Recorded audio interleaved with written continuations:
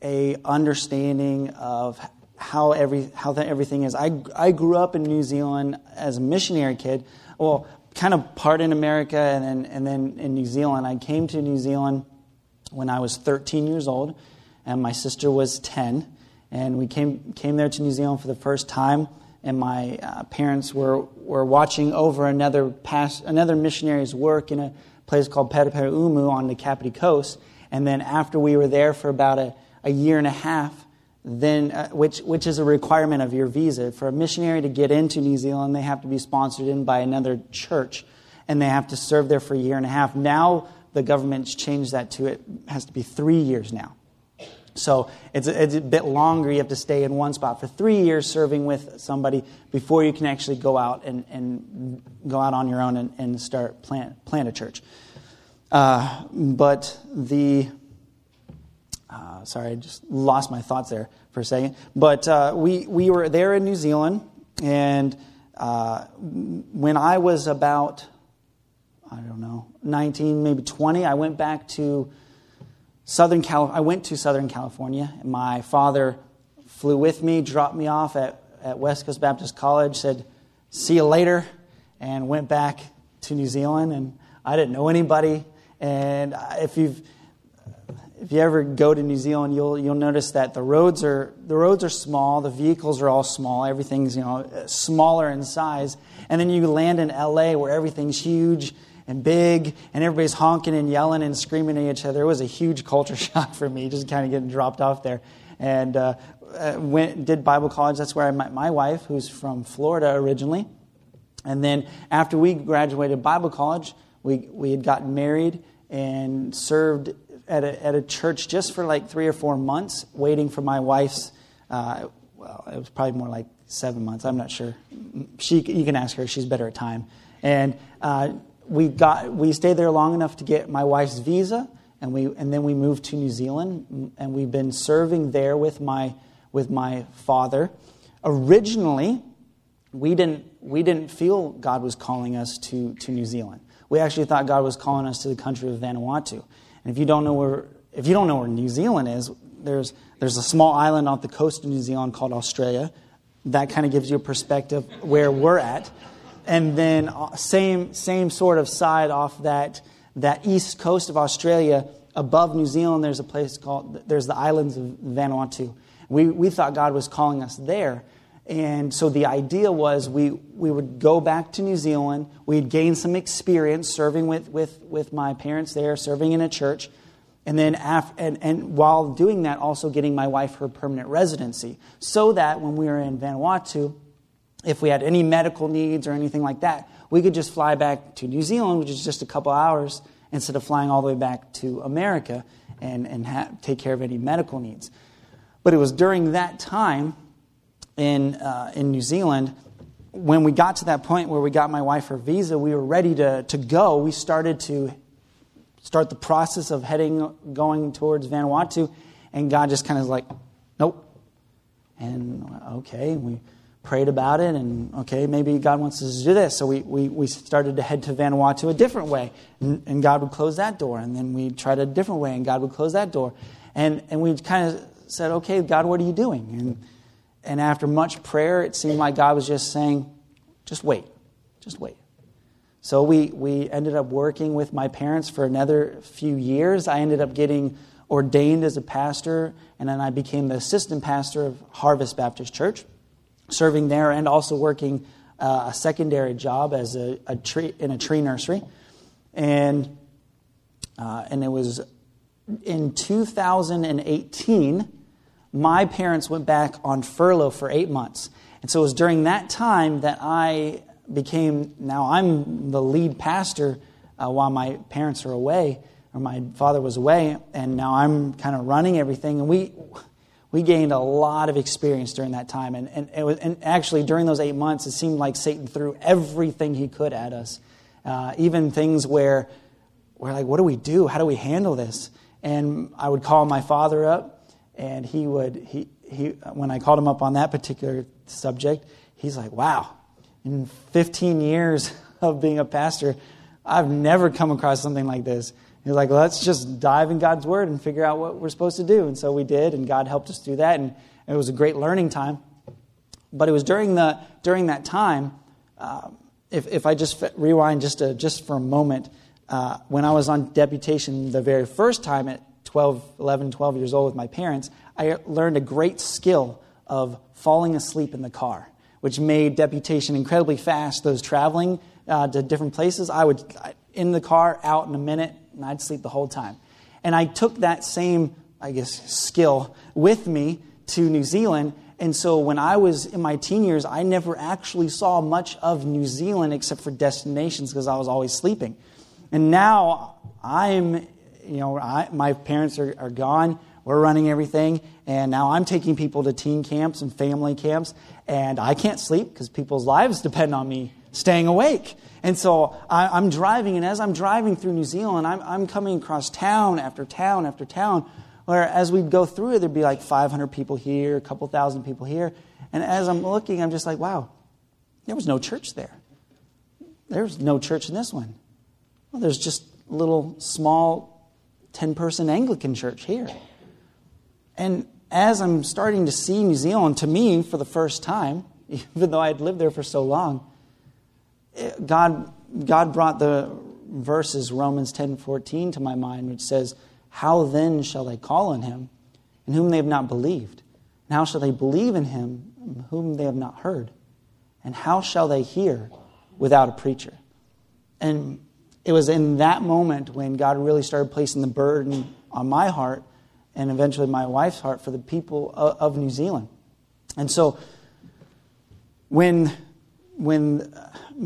so several years ago, my wife and I actually helped my father plant a church in Masterton, which is about an hour and 10 minutes over the mountain range southeast of Palmerston North. And this was before we felt called to be in New Zealand. And so what was happening is we helped my father plant a church, and we would run the services for that week, and they would run the services in Palmerston North, and then the next week we'd swap, and we'd be in Palmerston North, and they'd be in Masterton, and we did that for 3 years until the Judds came. And they now are running that. They took over the work there. And when we finish deputation, we are going to be heading back to work alongside the Judds there in Masterton. And then, Lord willing, after several years and getting it to grow, and Lord willing, we can train somebody up to become the pastor. Then maybe looking at going up to Gisborne, which is north of that. There's a huge area, Gisborne, and also the town of Gisborne, or the city of Gisborne, where there's over 100,000, maybe 200,000 people there. And there's not one good gospel preaching church there. Just Roman Catholic churches, Anglican churches. And when you guys see the video, you'll see that over 52% of all Kiwis, all people in New Zealand, claim atheism. They don't want anything to do with God. They don't want anything to do with religion. Nothing. And then when you talk to a lot of the younger generation, they actually say, "Oh, religion, that's for the elder generation, the older generation. That's not for me." And so you'll find this. Even though New Zealand is a beautiful country, I mean, gorgeous country. People come from all over the world to hike, to camp, to fish in New Zealand, to hunt in New Zealand. I mean, we've got 8 different types of deer in New Zealand. There's no hunting seasons. You just hunt whenever you want. And so people come from all over the world to do these activities and to do thrill-seeking things like zorbing, which is you get inside this huge plastic ball and they just push you down the hill. And you're like, ah. And then jumping out of an airplane. I don't know why you'd want to do that, but jump out of an airplane, bungee jumping. And they take it to the extreme. I mean, everything's to the extreme. So when they bungee jump, they don't just bungee jump off of a bridge and, I mean, they take it a lot farther. You jump off and go half of your body into the river, come back up. They take everything to the extreme because there's this darkness, a need there. And one of the things that's a huge problem in New Zealand is we actually, because New Zealand's a socialized medicine, socialist country, a lot of your taxes, about 40-some% of your taxes go straight to the government to pay for all the different quote-unquote free medicine and all this.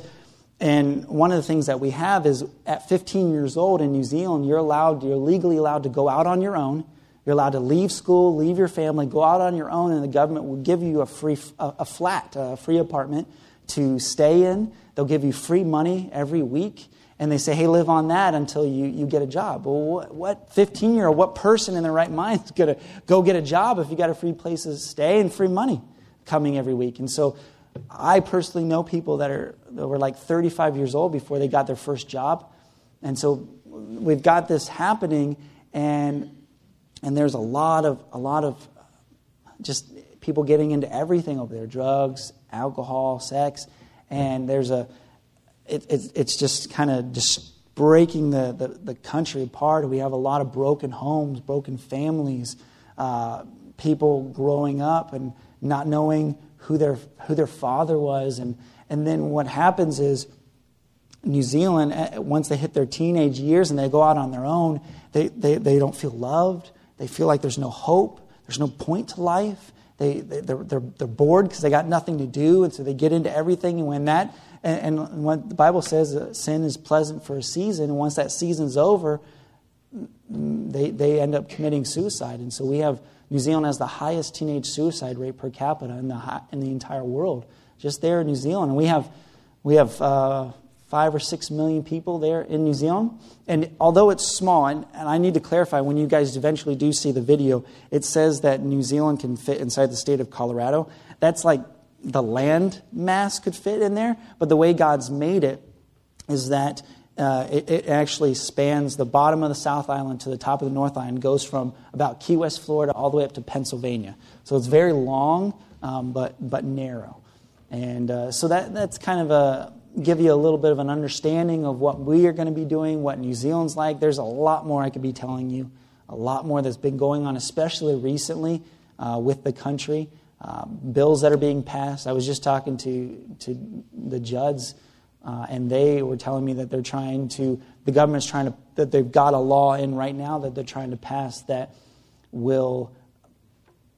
that's cracking down for pastors and people like that on talking about homosexuality and various things, and if you are caught talking about what they consider hate speech or discriminatory speech and things like that you will get thrown in jail for it. And so these are just one of many things that are starting to happen in New Zealand, especially since COVID. They're just kind of cracking down on things and being quite restrictive. And so definitely pray for New Zealand. One thing that if you could pray for us and pray for other missionaries that are trying to get back to their field is for us going to New Zealand, because New Zealand is so strict with COVID. There's a lot of requirements, but one of the things is the 14-day quarantine. But we're praying that we fall into a loophole, a exemption, which the exemption would be that we left right before COVID, and then COVID has hit. And we're praying that they will look at it as we got caught outside of New Zealand and that we're trying to come back home, which is what we're doing. We're coming back. We're praying that they'll look at it that way, because if they don't look at it that way, then we will have to pay the quarantine fees. And the quarantine fees right now is $5,500 for myself, $3,200 for my wife, and then $1,000 per child that we have to pay for the quarantine fees. They put you up in these special fenced-off hotels that they have there. So if you could just pray that we are exempt from that, because that's a hefty price to pay. One thing that's going to be tough to do. But there's a lot more I wish I could say, but for sake of time, if you could turn to Hebrews chapter 11.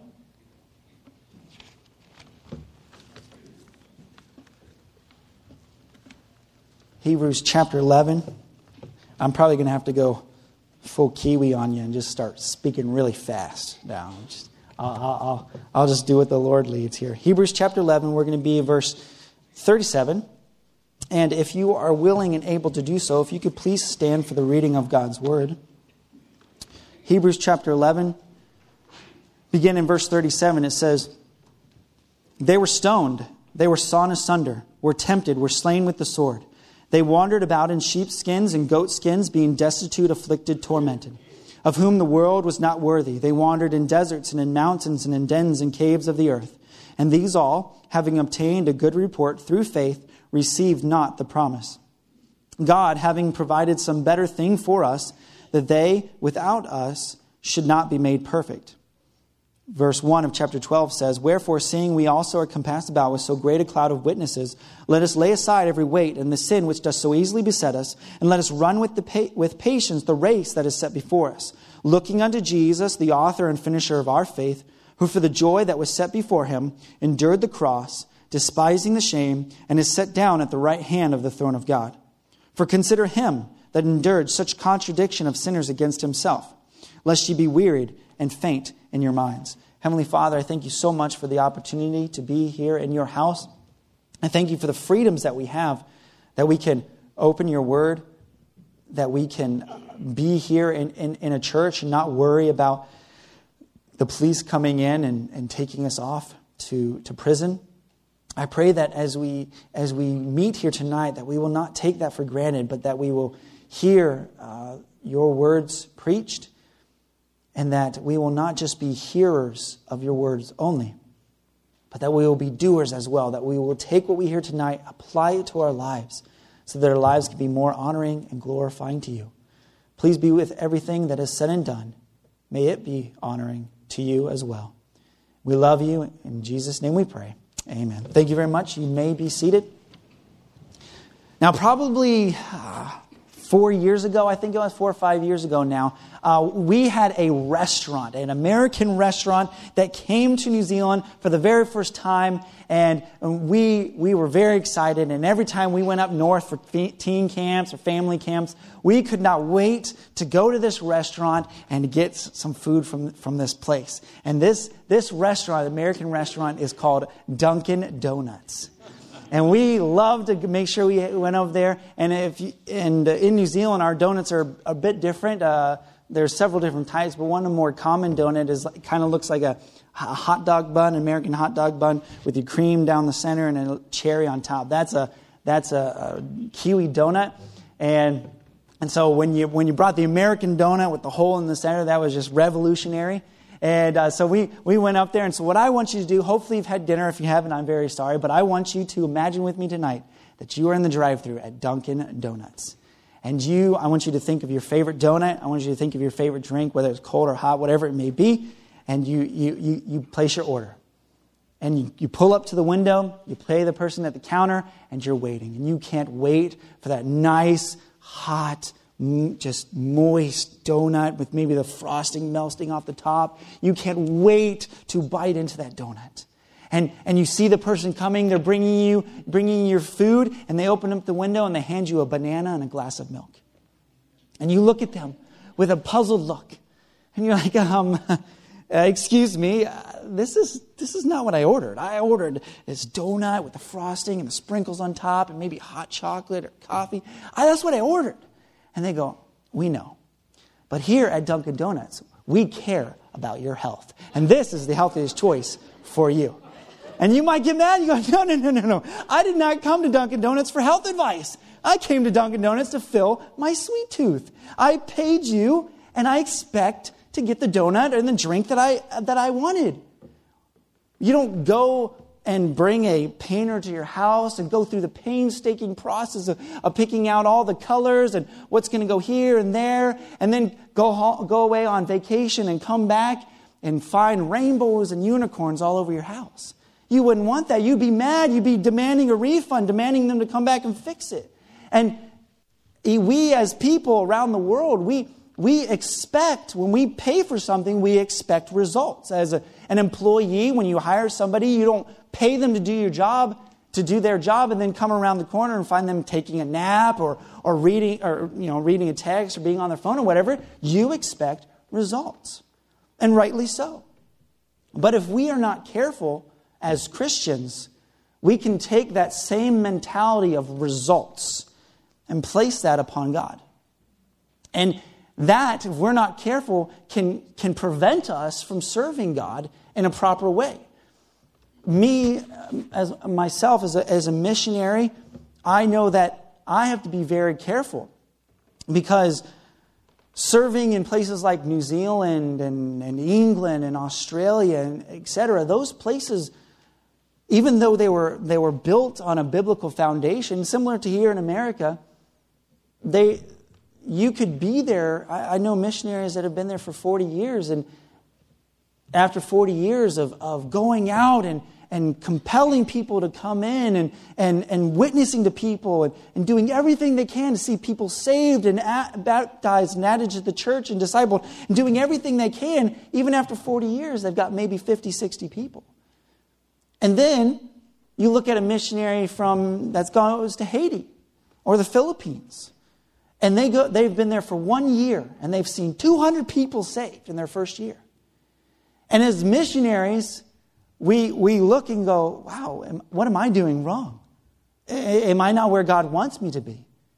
Because we're basing everything upon results. And the same thing can happen for pastors. A pastor in one place can have 1,000 people, and a pastor in another place can have 20 people. And they're both working just as hard. They're both doing what God's asked them to do.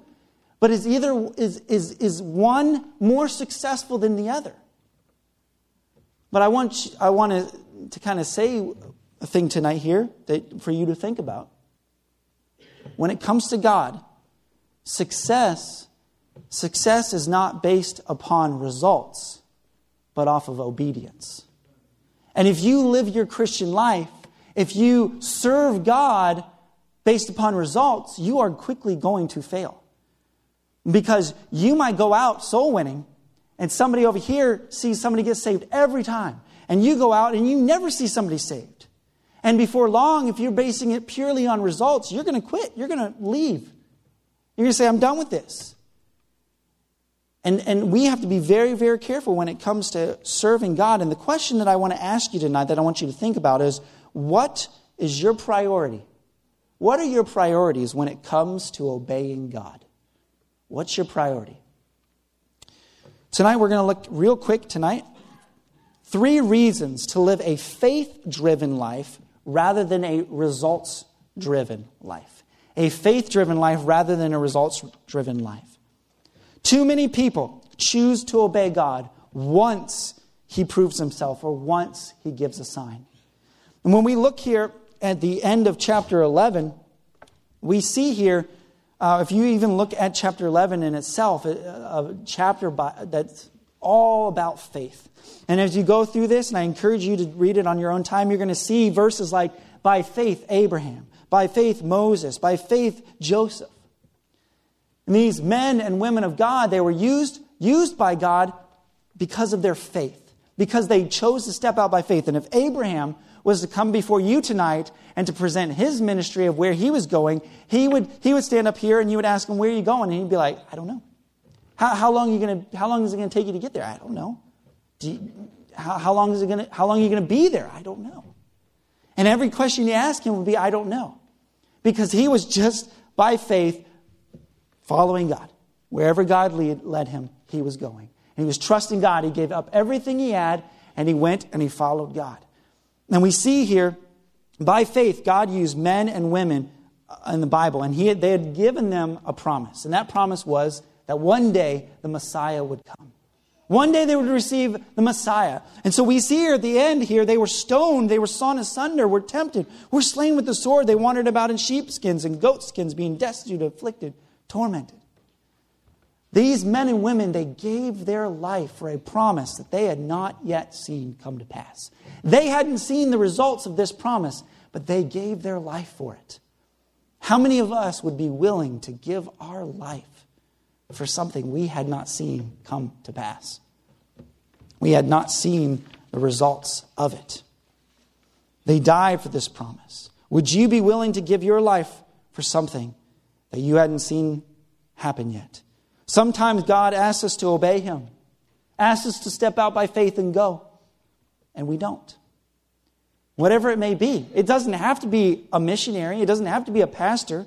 Maybe God is simply asking you to step out by faith and start tithing. Maybe God is just asking you to step out by faith and join the choir. Or maybe help out with cleaning the church. Whatever it may be. And if we lived our life based upon results, the people that clean the church here, if they're not careful, they're gonna quickly go, no one ever thanks me for cleaning those toilets. Never. No one's ever thanked me for that. No one's ever thanked me for the way I fold the toilet paper just right, how they do in the hotels. No one ever thanks me for that. I quit. I'm done. And if nobody stepped out, if nobody said, okay, I'll pick up the banner, you're done, I'll do it. If nobody took up that person's job of cleaning the toilets, very quickly, people here at Fostoria Baptist Church would quickly realize that the toilets are not being cleaned.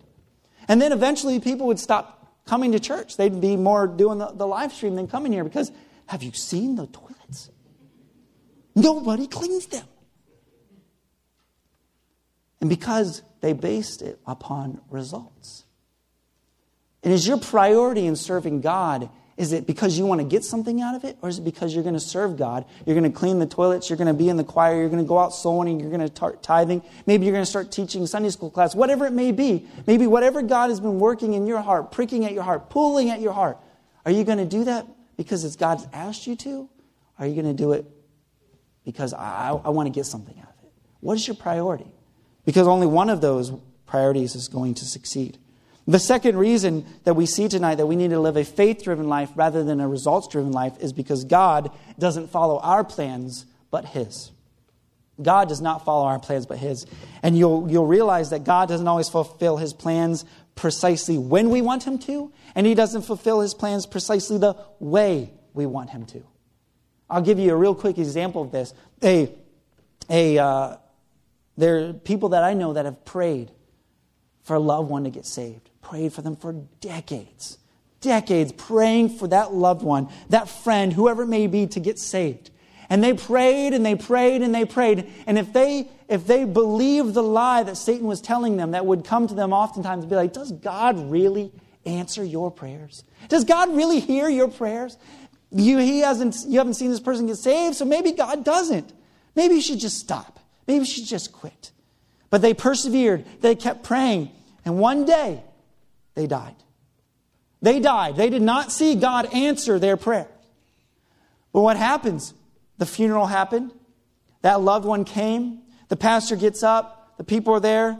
The pastor gives a plan of salvation, presents the gospel. That person hears it, remembers the joy that person had. Remembers there was something different about them. The way they acted, the way they dressed, they always seemed happy. There was something about them. They want to know. And they hear the gospel presented and they get saved. God answered that person's prayer, but not when they wanted it to. Not how they wanted it to. But God still answered it. God still allowed that person to receive Christ as their Savior. So we have to remember God does not follow our plans, but His. And then finally, this is one that we're going to be on for just a few more minutes longer than the rest here. It's number 3. It helps us, when we live a faith-driven life rather than a results-driven life, it helps us focus more on God. So when we are focused more on the aspect of obeying out of obedience rather than gain, it changes our perspective on life. I'm going to give you an example of this.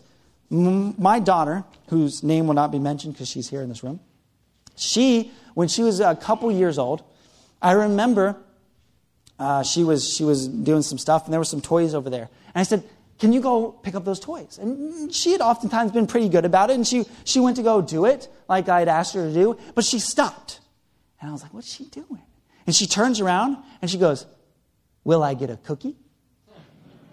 And I went, will you get a cookie? I didn't even say anything about a cookie. I didn't say, hey, if you go do that, I'll give you a cookie. I'll give you a treat. No, I didn't say that. I may have been thinking about it. I may have said, I want to see how she does. If she does this, I'm going to bless her for it. If she has a good attitude, if she obeys. But I didn't say she'd get a cookie. But I told her to do it. And she goes, will I get a cookie? And the thing is we do that to God. God asks us to do something. And we go, will I get a cookie? What's in it for me? What do I get out of it? And when you learn to obey out of obedience, rather than obey for gain, it changes the way you think, way you live your life. 1 Kings, if you could turn there real quick, 1 Kings chapter 17. we have to hurry. We're going to consider this like Bible drill time. 1 Kings chapter 17 and verse 8. 1 Kings 17, we're going to begin in verse 8 here. And this is talking about Elijah. And the word of the Lord came unto him, unto Elijah, saying, Arise, get thee to Zarephath, which belongs to Zidon, and dwell there. Behold, I have commanded a widow woman there to sustain thee. So he arose and went to Zarephath, and when he came to the gate of the city, behold, the widow woman was there gathering of sticks. And he called her, and he said, Fetch me, I pray thee, a little water in a vessel, that I may drink. And as she was going to fetch it, he called her and said, Bring me, I pray thee, a morsel of bread in thine hand. And she said, As the Lord thy God liveth, I have not a cake, but a handful of meal in a barrel, and a little oil in a cruse. And behold, I am gathering 2 sticks, that I may go in and dress it for me and my son, that we may eat it and die. And if you continue to read on, you see a great miracle happens. He says, Go make a cake for me first.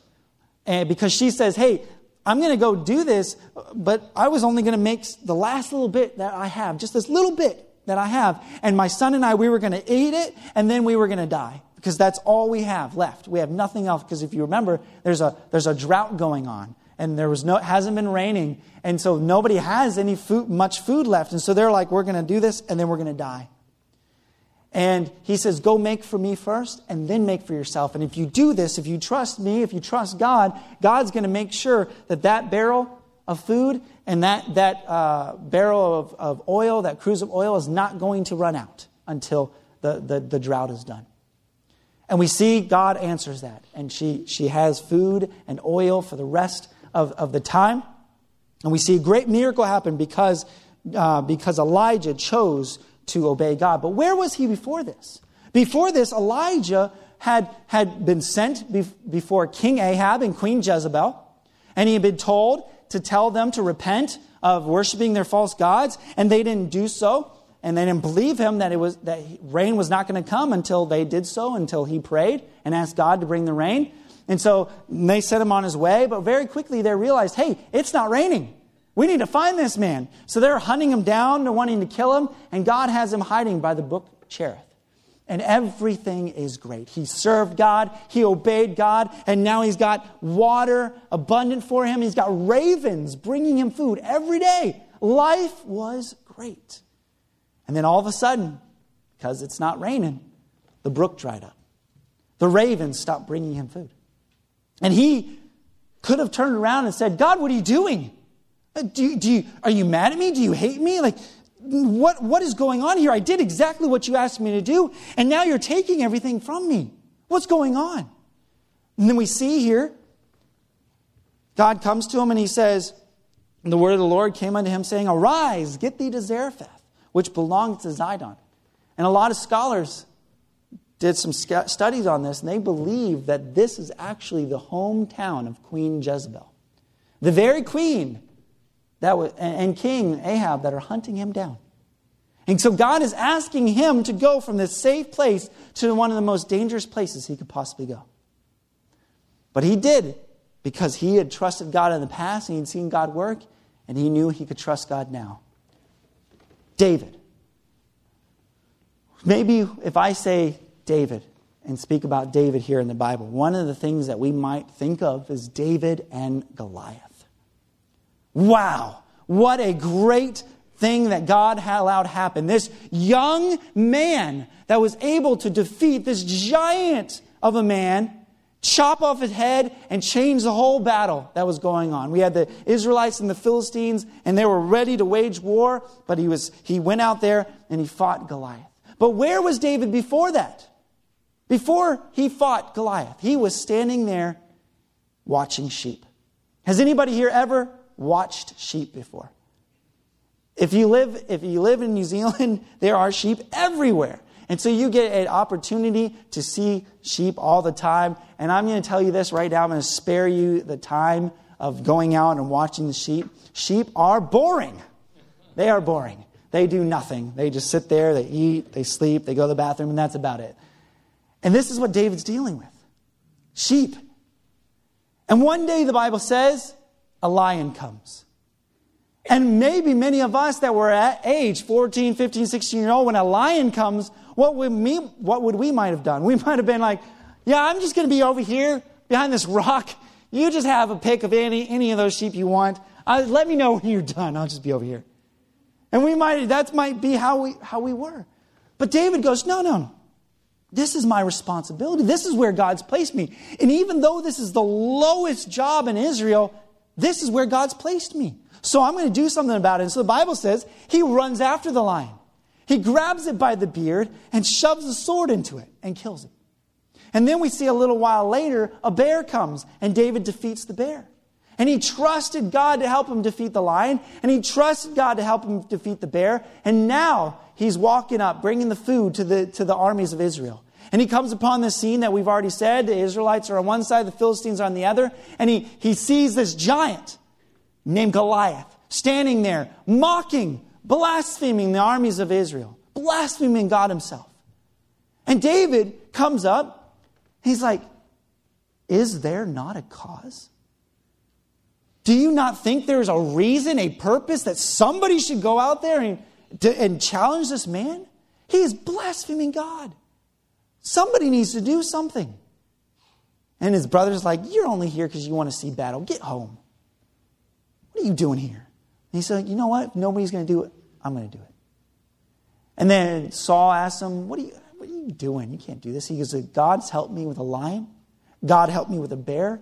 God's going to deliver this giant into my hands. And we see David.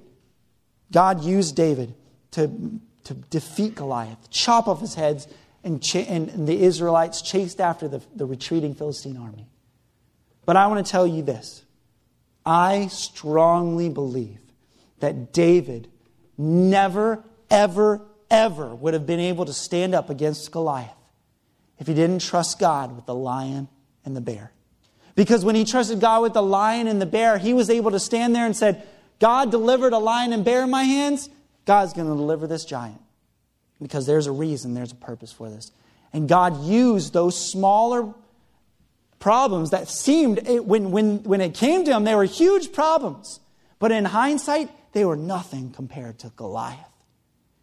And each and every one of you in this room, every day, you have problems. You have temptations. You have things that seem so big. But in hindsight, compared to something else, they're small. And if you have never learned to trust God in every area of your life, when it comes to this giant of a problem, maybe God takes your baby, or God takes your spouse with cancer, or a loved one, a friend dies in a car accident.